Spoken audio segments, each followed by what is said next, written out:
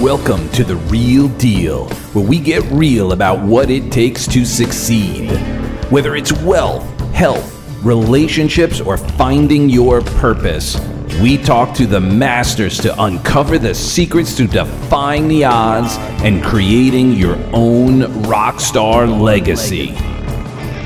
I'm Doug, and after working on multiple Grammy-winning records as an author, transformational speaker, and your personal translightenment coach, I'm committed to your growth and success. And now, here's the real deal. All right, so welcome to The Real Deal On. Today's episode is brought to you by Revolutionary Growth, and you can head to guidedhypnotic.com for a free guided meditation. But we're going to talk about identifying discounted properties with Marshall Sklar. So Marshall was born and raised in Hewlett, New York, and later moved to Boca Raton, Florida, where he graduated from Florida Atlantic University. Since childhood, Marshall has been a master of focus and accomplishment. It was in his freshman year of college that he discovered his passion for real estate mentorship, management, and investment.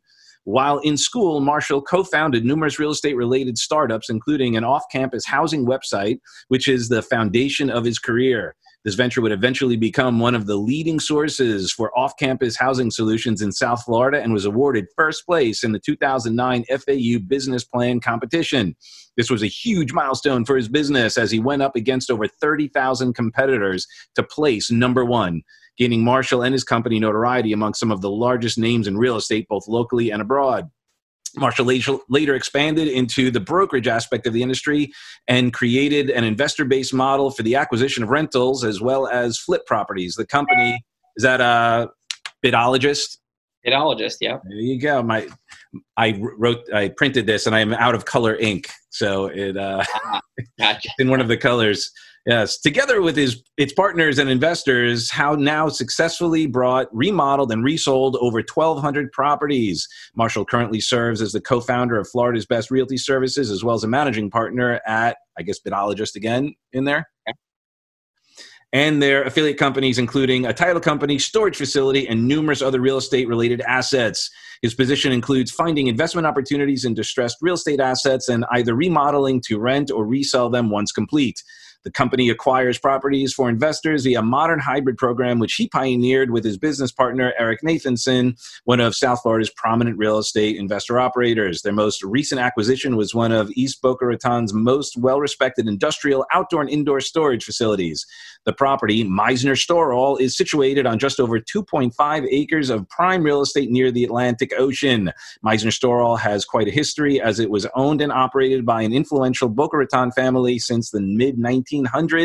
And in mid-2017, Sklar and Nathanson were able to take over ownership and management of the facility via an off-market transaction with heirs of the estate. Marshall has been featured in numerous media outlets, investment groups, and seminars for his accurate forecasting of the subprime meltdown, real estate crash, and rebound, which would soon follow in South Florida real estate market. He precisely called and forecasted to his dedicated followers the events as they unfolded from boom to bust, as well as the recovery. Marshall has a passion for learning and sharing knowledge, most importantly in helping others succeed as he has done. He speaks at numerous real estate conferences and investment clubs throughout South Florida, including BRIC, Boca Raton Investment Club, and the Broward County Real Estate Investment Club, BRIA. Marshall is also active on social media and shares his real estate stories and experiences with thousands of viewers via his Facebook Live videos, feeds, and blogs. He lives a life believing that knowledge is power and wants to enlighten those around him with knowledge in any way possible. In 2015, Marshall was a main focal point in a front-page article written by lead economic correspondent James Tankersley of the Washington Post. The article focused mainly on South Florida boom-bust cycle that took place while Jeb Bush was governor of Florida, and how Marshall and his investors seized an opportunity to prosper from the crash. Yet they did so with honesty and integrity. And there's the article. And then in 2017, Marshall was featured as a lead role in Flippin' Florida. Very good. A TV pilot about buying and selling homes in South Florida. Marshall's, I don't know if I'd call these hobbies of yours. These are your passions. Fishing, spearfishing, boating, physical fitness, running and training, traveling, and most importantly, his family of 2 children, Daniel and Maya, and wife Natalia, and chocolate Labrador Retriever, Pilar. That's right. Oh, named after Ernest Hemingway's mistress and his boat. Interesting. Very cool. Well, first of all, thank you so much for coming on here. I know it was kind of a little bit last minute, and I really appreciate you making the time. The purpose of this experience is exactly what you just shared, the passion of helping light the way, especially during some interesting times. And we are in an interesting time. So you're an investor. You are a mogul of sorts in this world. How are you dealing with these new challenges? What have you noticed? And obviously you're talking about identifying discounted properties, and this time may or may not be providing even more opportunity. Okay, well, let's start off with these times, right? The past 60 days have been monumental. Something completely, you could write and read every economic forecasting mechanism, every book, every video. It doesn't make a difference. Nothing could have accurately forecasted something, an anomaly like this happening. That being said, while the event of the coronavirus in the grand scheme of history is short-lived, whether it lasts 2 months or 2 years, the impacts of it will be long-lived. So that being said, we are now calculating what's going to be adversely impacted in the marketplace and what's going to be positively impacted in the marketplace. And there is no generic market. So real estate, there's no way to say the real estate market went up 10% this year. It's not like the stock market where you could say the Dow Jones went up 12% this month or the S&P was down 25%. Real estate is so unique in the sense of there's markets and sub-markets, and there's local and there's national and there's international. So do you want to start off with talking about maybe the opportunities that we see coming up, and as well as the, what we can forecast over the next few years? Sure. I mean, where has your focus been? Where do you think the most value? Because we have about a half hour. So what? It's definitely not on the residential end. The residential end is holding strong. And again, I'm speaking strictly for South Florida. Right. We're not seeing price changes. We're not seeing any price declines for sure. At least on the entry level, mid-level, prices have actually gone up even during the pandemic. Transactions went down, naturally so, because half the cities you couldn't get a lien search completed because the cities were closed. Right.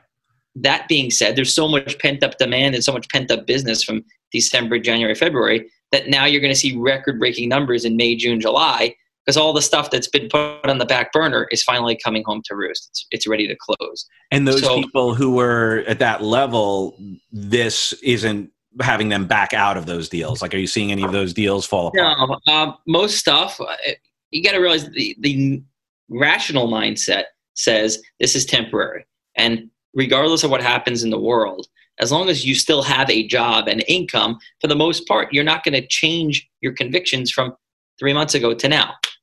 If you were going to buy a house in January, February, you're probably going to still buy a house in March, April, May, June. Mm-hmm. Even more so if you're moving from New York or New Jersey or one of the states that were impacted really poorly. We're seeing desperation buying. I haven't seen that since 2011, when the market was rebounding exponentially, where people would literally just come to South Florida and write a check just to own a piece of paradise before the prices got too crazy. Mm-hmm. And I'm starting to see that on the low end investment grade stuff, low end entry level investment grade, multifamily. But on the high end, that market's been hurting for more than a year now. It has nothing to do with the COVID-19 pandemic. I think that it was just the final straw that broke that camel's back. And when I say high end, I mean $1.5 million to $5 million or $10 million condos, not single family condos. But single family, you're still seeing? We're seeing some big deals close, and they're closing at or near record prices. It's very hard to accurately calibrate where high-end real estate trades as a whole because each house is so unique. You sell a 25,000 square foot mansion on the ocean and it sells for $25 million. Well, was it worth $30 million a month ago, or was it worth $25 million? There's no when you get to a certain point in the market and a certain marketplace, it's what someone's willing to pay. So with all of this, have you had to pivot? in what you do and how you do it? Well, first off, we had to adjust. We can't buy right now. Okay. And not for lack of resources as far as money. There's no available product for us to buy. The auctions have been closed. Predominantly, our inventory, if you want to call it that, our houses are supplied through the judicial foreclosure auction process. Well, when the courthouse is closed, March, April, May, and possibly into June, guess what? We can't buy inventory. So we basically have a store with our shelves empty, and all we're doing is selling what's left. It's been a nice, great time of just relaxing and enjoying family and friends and fishing. But that's the biggest thing we've had to pivot is a lack of inventory in a marketplace where there was already a shortage of inventory to begin with. Now, where there was a shortage, there's even more of a shortage. Interesting. So what do you foresee when the courts open back up, that it's going to be a floodgate, or will it just be kind of where you were? So here's how it works. And understand with the judicial foreclosure process, the courts open foreseeably June 3rd. And let's assume June 3rd, everything's back to normal. These cases still have to be initiated for foreclosure. So it's not like, okay, the court's open, now let's auction everything that should have gone off in March, April, May. There's still going to be a pent-up backlog of all the stuff that should have gone through the foreclosure process. But don't forget, the sheriff's office would not serve writ of possession. You couldn't get anybody served for a lawsuit. It was a nightmare. So I think you're looking at probably 2 to 6 months down the road. That's where all the backlog of the foreclosures that should have sold in March, April, May will probably come home to roost. But we're probably 60 to 120 days out. Okay. Well, that's promising, because hopefully that will help for some anyway. The other curve that is now flattened is investment curves and some of those transactions. So hopefully, I mean, that's what I'm looking for. I'm looking for those opportunities to start opening up. I'll be actually with David this week at his boot camp and supporting him, and I'm actively looking for opportunities. And it's what would you have to say for people who are kind of ready to start jumping into real estate? What would be some things to look for? Right. Or somebody's knocking on the door that has a sign that says, "Please don't knock." I'm just going to ignore it. This is the beauty of being at the office now. I can lock the doors and lock my car, and nobody can come in. There you go. Sorry, your question again, Doug. What opportunities do you see for, like you shared, like the initial investors? If there are people right now who are like, you know what, I always wanted to get into real estate. I see that there's going to be opportunity. You talk about, how to find the discounted properties. What are some indicators that maybe people who are looking should be out for? Yeah, well, it's hard to say, because this is one that, again, no economic model could forecast. We don't know how it's going to play out. Right. Having cash available is probably, as always, going to be a good thing. Mm-hmm. But the big question, and I don't know the answer to this, is what are the banks going to do with the inventory that they currently have? Are they going to discount it and say, you know what? We don't know what's going to happen with this market. Let's sell everything at a discount just to get it off our books. Or are they going to hold firm and say, there's no inventory out there. We have the gold right now, and we're not reducing our bid prices. If they wanted $200,000 for a house in February, come June, are they going to want 200? Are they going to want 180? Are they going to want 220? I don't know. So it's a wild card here.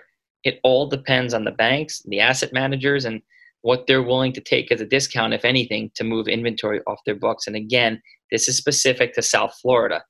I don't know the market up in New York, but I would think the banks up there that are holding bad paper or bad mortgages are going to probably discount their assets come when the market opens June, July, August, because New York's market is pretty much, it's baked in the cake. It's going to take a big hit, a hit that we haven't seen since probably the 80s or maybe the 90s. Whereas Florida, that's where all the demand is flowing to. Even before this. Even before. And right now our phones at the office are ringing. It's business is almost at where it was pre-COVID-19. So, and I say that volume-wise and dollar-wise as far as the asset prices. So now you can show houses, right? People can go in the houses. Is that? There was never a time that we couldn't show houses. The issue was sellers that didn't want people going into an occupied house. Think about this. You live in your home. Do you want somebody trekking through your house with a virus potentially and getting you and your kids sick? So we were always able to show. I thought there was, that they were, people weren't, like, agents weren't allowed to go into that. That was, it wasn't it wasn't because of any mandates. Cause I remember, like, real estate agents were not considered essential for some period. To the best of my knowledge, they were allowed to show the house. They couldn't enter at the same time as the buyer or client. Okay. So they would literally go there, open the door, which is how you're trained to do it anyway these days. Open the door, let the client in, and then once the client was in, okay, if you have any questions, let me know. But again, now you have a house that's occupied and you keep your guns and your jewelry in your bedroom. Are you going to let some stranger walk around your house without an escort of their realtor? Yeah.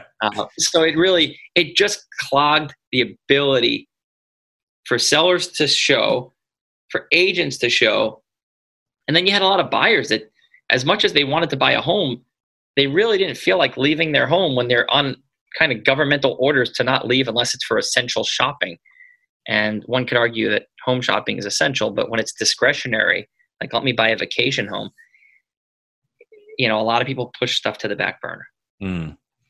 Do you see, I know you work a lot in technology, do you see more opportunities for AI or other bits of technology, like when you're talking about the court systems and all that? Do you think that is going to become more digitized and digital transactions happening more? Yeah. So yes, I have a lot of friends that work within the court system, and this has come up in numerous discussions. And yes, everything from evidence within the courthouse to documents is going to be digital. So God forbid something like this were to happen again. And even if it weren't to happen again, just to expedite the court process, lawyers and judges and everybody is going to be able to upload documents to a system where the judge can see what the documents are. Evidence can be uploaded to the system, and you don't need to physically bring in, oh, well, here's the phone he texted me from. Now you have a 360 view, which is sent on a video. And so that system, yes, is going to be more efficient. As far as real estate sales, we are seeing something called Matterport really take off. And then Zillow started their own, it's called a 360 tour, where basically you walk into a house with a special camera. And this camera does a 360 spin. And you can literally go into a house, up to a doorknob, do everything except open the door by clicking the button.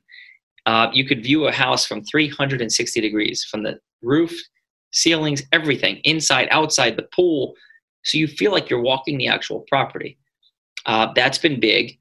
Virtual tours are big. Virtual staging has been big too. There's been a huge rise in that, where we used to pay $10,000, $15,000, $20,000 to stage a house.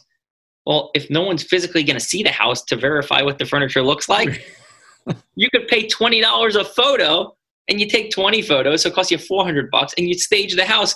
And hey, you know what? If purple goes out of style next month, no problem. Just change the couches to blue. Right. Wow. So the virtual stage, that's where we're seeing big changes. The virtual staging, the virtual tours with Matterport or 360. Matterport used to be 10 cents a square foot, give or take, to do a house. So, you're looking at, on a 5,000 square foot house, $500. We're seeing the prices become really competitive. I mean, Zillow is free. If you spend $500 a month on Zillow leads, your tour is free. Oh. You just got to buy the camera, and the camera's a couple of $grand, but it's a no-brainer. Yeah. If you're going to be doing most of them. Yeah. So that's where the market's going.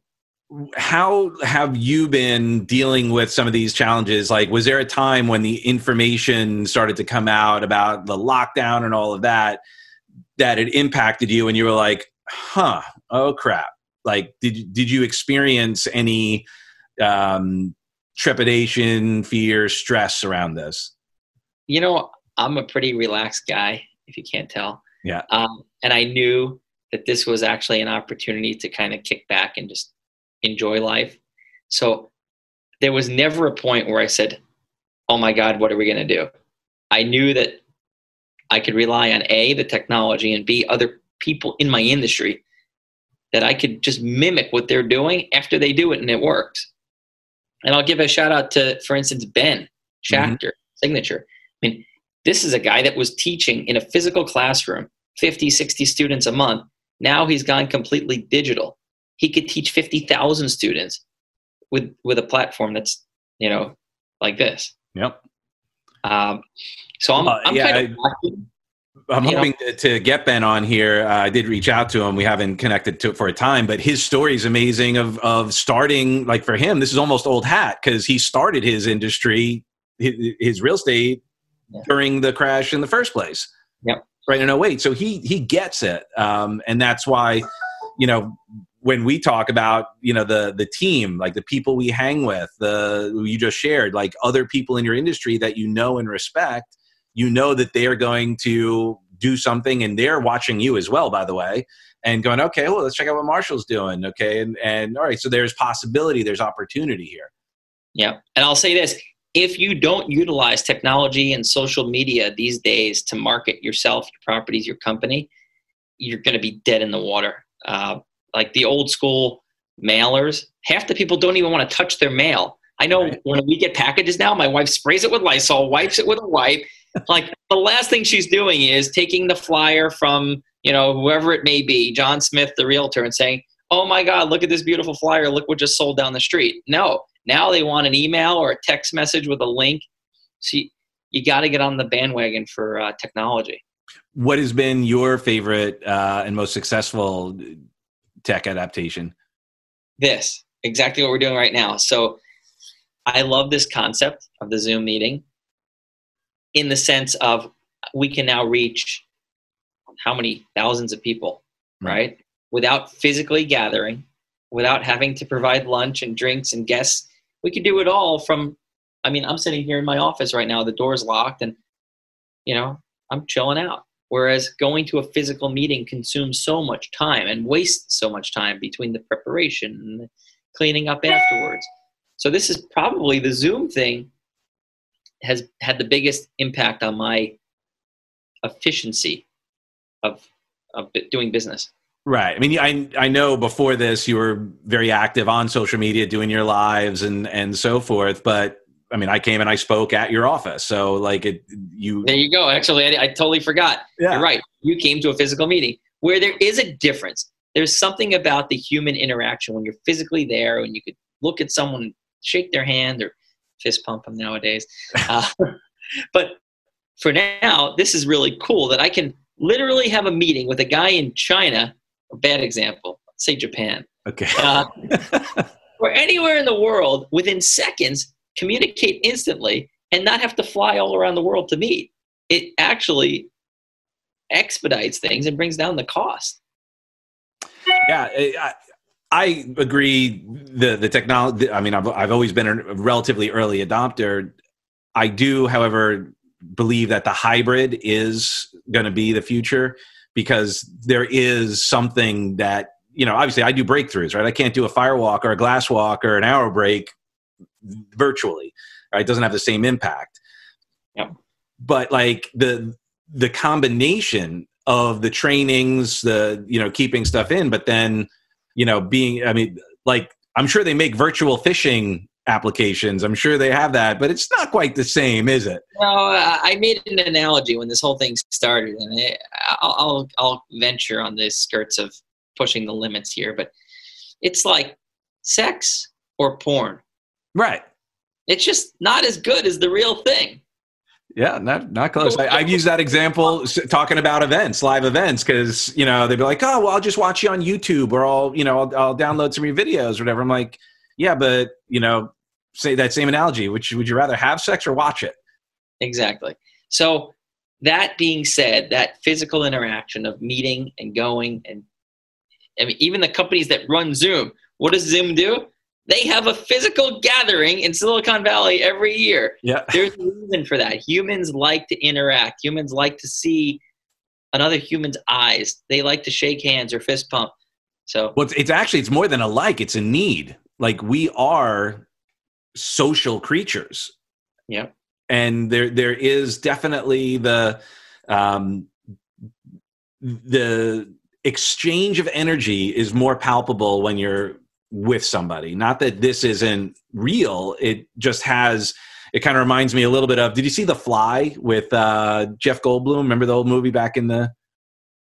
No. Oh, okay. Well, so basically the concept was they made a portal that like basically disintegrated you and then reintegrated you.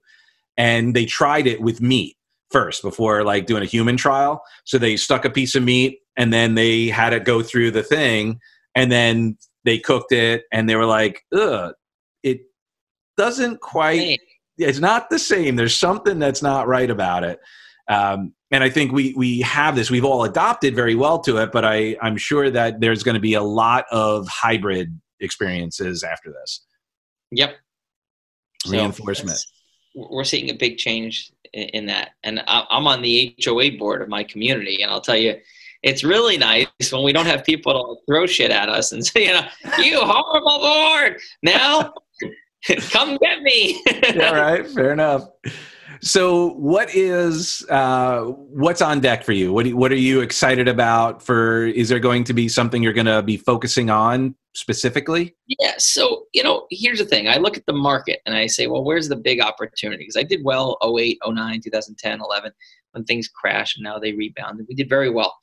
I think there's going to be an opportunity in the small strip centers, where you go and there's a yoga studio, a Orange Theory, a Pilates, an ice cream shop. Those guys are going to get hammered. And I'll tell you where they're going to get hammered from every end. Number one is tenants are starting to realize, and I just got an email from IMAX, IMACS, not IMAX, not the theater. Yeah. That they are no longer going to have a physical location for their trainings. They do tutoring for children. That everything's going to be digital now. So, number one, they can bring their costs down for the consumer. So instead of $149 a month, I'm going to be, let's say, $119 a month. But their biggest overhead was rent, physical rent in Boca Raton. So they've realized that if we can cut 60% of our overhead, which is the rent, we can reduce the cost to consumers for our product or our service, and we can reach thousands of consumers instead of hundreds. So now they've opened the class up to unlimited students because it doesn't matter how many people are sitting there watching a video. What does matter is when you have 100 seats in a stadium and you can't fit more than 100 people. Right. So we're starting to see businesses that realize, man, I don't need this space. I don't need to pay 50% of my income to a landlord. And they're closing that physical space and going digital. That's going to happen to a lot of small shopping centers, strip malls, even the big malls, you're seeing that. So then the question is, what can you do with that space to make sense of it financially? And that's what I've yet to really figure out. And that's the big opportunity that's coming up is, what can you do with a Sears or a JCPenney's? Is that going to be the next mega gym? I hope so. Like maybe Equinox will come along in Boca and say, hey, JCPenney's, 80,000 square feet. Let's turn it into an Equinox gym where people in Boca will gladly pay $200 a month membership. I'll tell you, here in Boca, Boynton, Christ Fellowship took over. I forget what store it was, but it's in the mall. Yeah, and I think that's where we're going to see a trend. And I travel to Europe quite often, and especially Eastern Europe, where my wife is from. A shopping mall is nothing like it is here. The mall is the first floor, or an entire section is a grocery store, like a Publix, Whole Foods, big grocery store. Almost like a Walmart or a Costco in every mall. And then there's shopping, but the shopping is efficient. There's a small barber shop. Everything is small.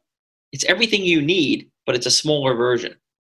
And I think that we're going to start to see that trend where Wall Street's going to move in, buy up all these vacant malls. They have the means to do it, and they're going to redevelop them into multi-use, meaning you're going to have, let's just say where JCPenney's becomes townhouses or condos or apartments. You have your Whole Foods or your luxury food supplies. You have your shopping. you have your dining, you have your bowling alley, everything you need within this communal living space of what used to be a shopping mall or the epitome of American consumerism. Cool. Like I actually, it made me think. I was just at a conference. Well, not just a couple months ago now. Right before this whole thing, it was the last conference of this company I was working with, and the hotel that they had it at was attached to a mall. So there you go. Yeah, and it was actually really convenient. It was like, oh wow, like in between breaks, whatever, we could just walk out, go to the food court. It was really interesting. So yeah, pretty cool. Think about Boca. I mean, we are unique, and I could speak for South Florida as a whole, but more of a niche market is Boca Raton. You have a private airport right here. I'm sitting 1,000 feet from Boca Airport. That's where one of my offices is here. You have the airport. You can rent a car. You can go to the mall. Stay at your hotel room at the mall, or what used to be the Town Center Mall. Go do your food shopping. Do whatever you need. Get your clothing, everything you need in a high-end, beautiful experience, all within a mile of your jet. And I think that's, you watch this video 5 years, 10 years from now, and I would put my money on it that it's not going to be the small guys like me that move in and make moves on this stuff. We don't have the means of doing it. But Wall Street, just like they did in 2010, 11, 12 with Blackstone, and I just picked up the crumbs they left behind, the big money Wall Street guys are going to move into these malls and buy them for 50 cents on the dollar and turn them around and find a way to take that same space and get a 10x return from what a retailer was paying. Wow. So how can we get in on that? Well, you could buy the REITs. That's one thing. Okay. Yeah. I don't have the means, nor do I know anyone with the means to buy a town center mall or to buy something that large and develop something that large. I'm sure there are people locally that could and will try, but you're playing with the big boys. Yeah. This is something that's going to be, and I mentioned this in the article when I did the Jeb Bush article, this is something where the wolves are going to have a feast. And I say that meaning Wall Street is going to have a feast on this stuff. You're going to see massive defaults on shopping malls. So interesting. That's ultimately the mindset is appreciating the environment for what it is. Like, okay, the wolves are going to go do that, and recognize that there will be scraps. There will be some crumbs that if you're willing to be patient and be creative and be willing to think outside the box and ask different questions, that's where the opportunities are going to be found. Is kind of like, again, using like the shark analogy, there's going to be other collateral damage that people can benefit from. Yes. And there's also going to be another trend that I'm capitalizing on already, and I have been, and I'm very open about it, that downsizing is going to be a big trend. And I say that because we started building a year and a half ago these mini, what we call hybrid offices, 10 by 12, 120 square foot offices, but they're luxurious. Like the one I'm sitting in right now. Here, let me take off my fake background. Yeah, hold on. How do I choose virtual background? And then go into none. None. Okay. So here's a prime example, right? You've got your LED lighting. You've got your hardwood, beautiful floors, beautiful trim, the accent walls. This is like a luxury office. Somebody can rent something like this from our building for $500 a month, all inclusive. Nice. So that's a trend that we saw coming a few years ago, which is I'm a professional, I'm a lawyer, I'm a CPA, a mortgage broker, a real estate broker. I want a place to call my office. I want a mailing address. I want a place to get away from home and have quiet and lock my door and know that when I come back in the morning, it's my space. But I don't want to spend Manhattan or Boca prices. And did you see that, like the whole WeWork, kind of debacle and all of that, that was a problem because of the way they leveraged it, not because of the need of that kind of space? So I don't know WeWork's model, and I haven't spent much time analyzing it. We're unique because we have industrial storage and parking as well. So where we're finding our little niche market is, for instance, we just put someone today, he owns a pressure washing company. He needed 4 parking spaces for his pressure washing trucks, plus an office. We have a tow truck company. They needed 25 parking spaces for their tow trucks, plus a little office. So it's not just, here's a $500 office. It's, you can get industrial parking, which only here in Boca, the HOAs, homeowners associations, don't allow you to park those trucks. Gotcha. So that's where we're, yeah. That's where we're very unique. And we set ourselves aside from a WeWork. And by the way, here it's month to month. It's no personal guarantee. There's no money down. And it's all inclusive. Where I think WeWork, you're basically sharing space, sharing a conference room. Here, it's all yours. You can lock your door. You get a key. It's yours. It's your private space. How many offices do you have? Currently 18, and we're going to probably end up with about 30 by the time we're done. Sweet. Wow. Congratulations. And they're renting. They sit for a little bit, but I'd say on average they sit for about 15 days versus self-storage sits for about 15 minutes. Right. But the difference is it's one check for what used to be 5 individual storage spaces, now combined into one office. And our whole goal was to get down to as few residents or as few rent checks as possible. Reduce the overhead. Right on. Cool.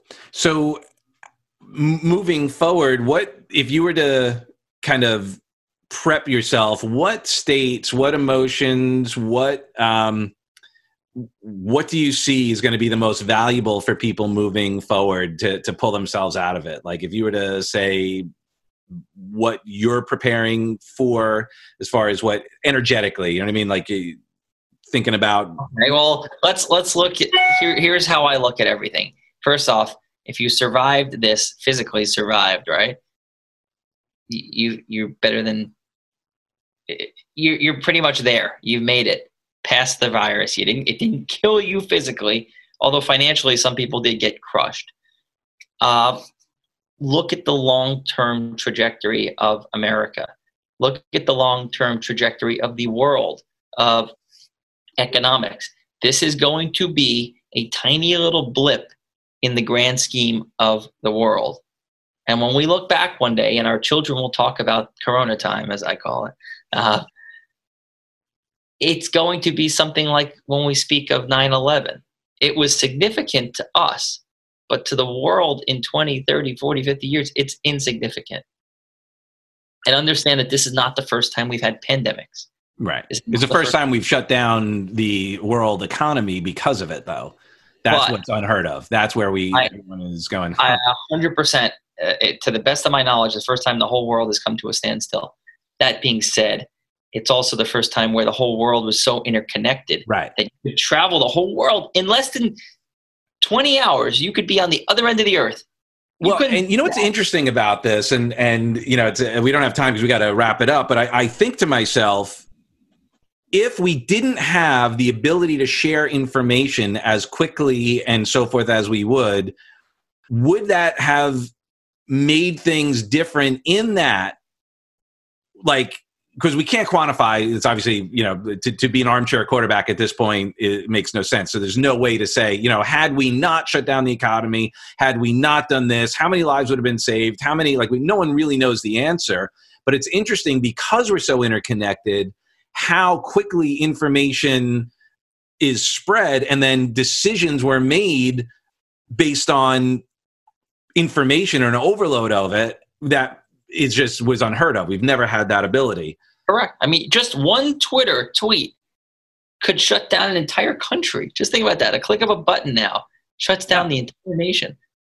It's amazing at the efficiency, at the speed of technology and the speed of communication. And I've thought about that as well. Is that the difference between the 1918 pandemic, right? And now, in 1968, what's it called? The Hong Kong flu. It was like 1 million people died in 1968. So would it have been 100,000 people if they had Twitter? Right, yeah, who knows? We don't.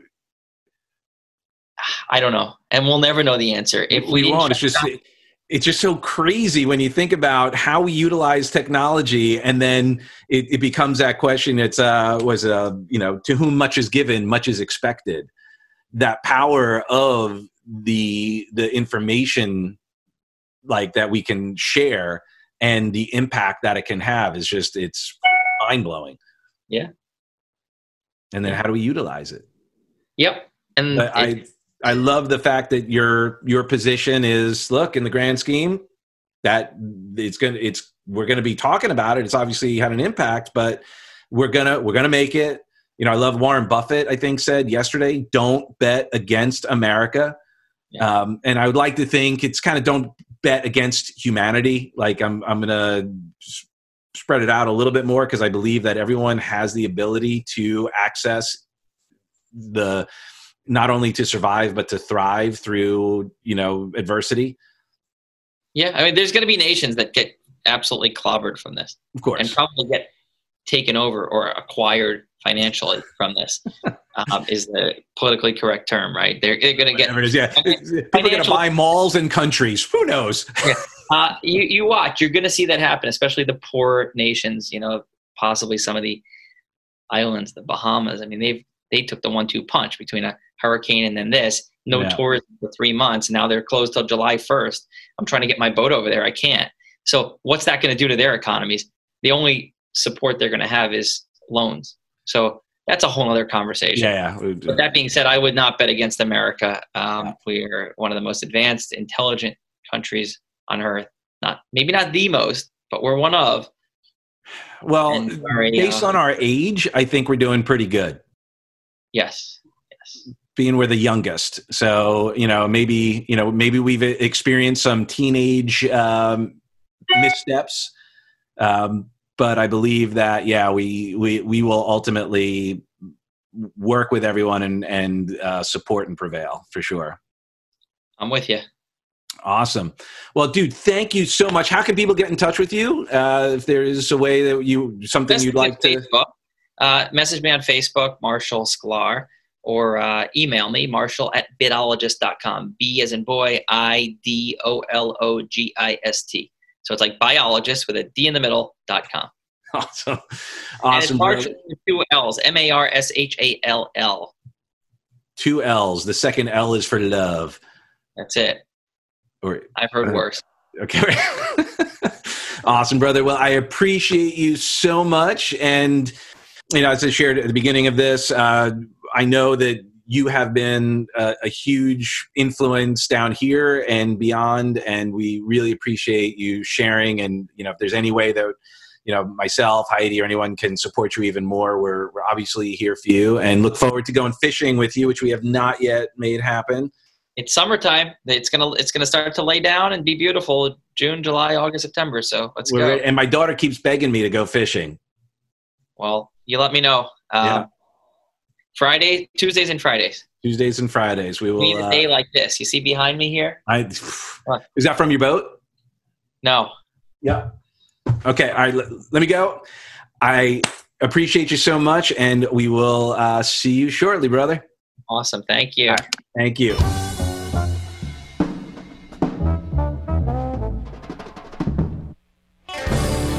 Thank you so much for stopping by and hanging with us. And remember to subscribe wherever you listen to your podcast right here. And we look forward to serving you even more. Remember, download your free guided hypnotic meditation at guidedhypnotic.com. That's guidedhypnotic.com, where you'll get your free anxiety-busting meditation. We look forward to serving you, and if you have any questions, comments, please feel free to reach out. All right, we love you for who you are and who you aren't. God bless.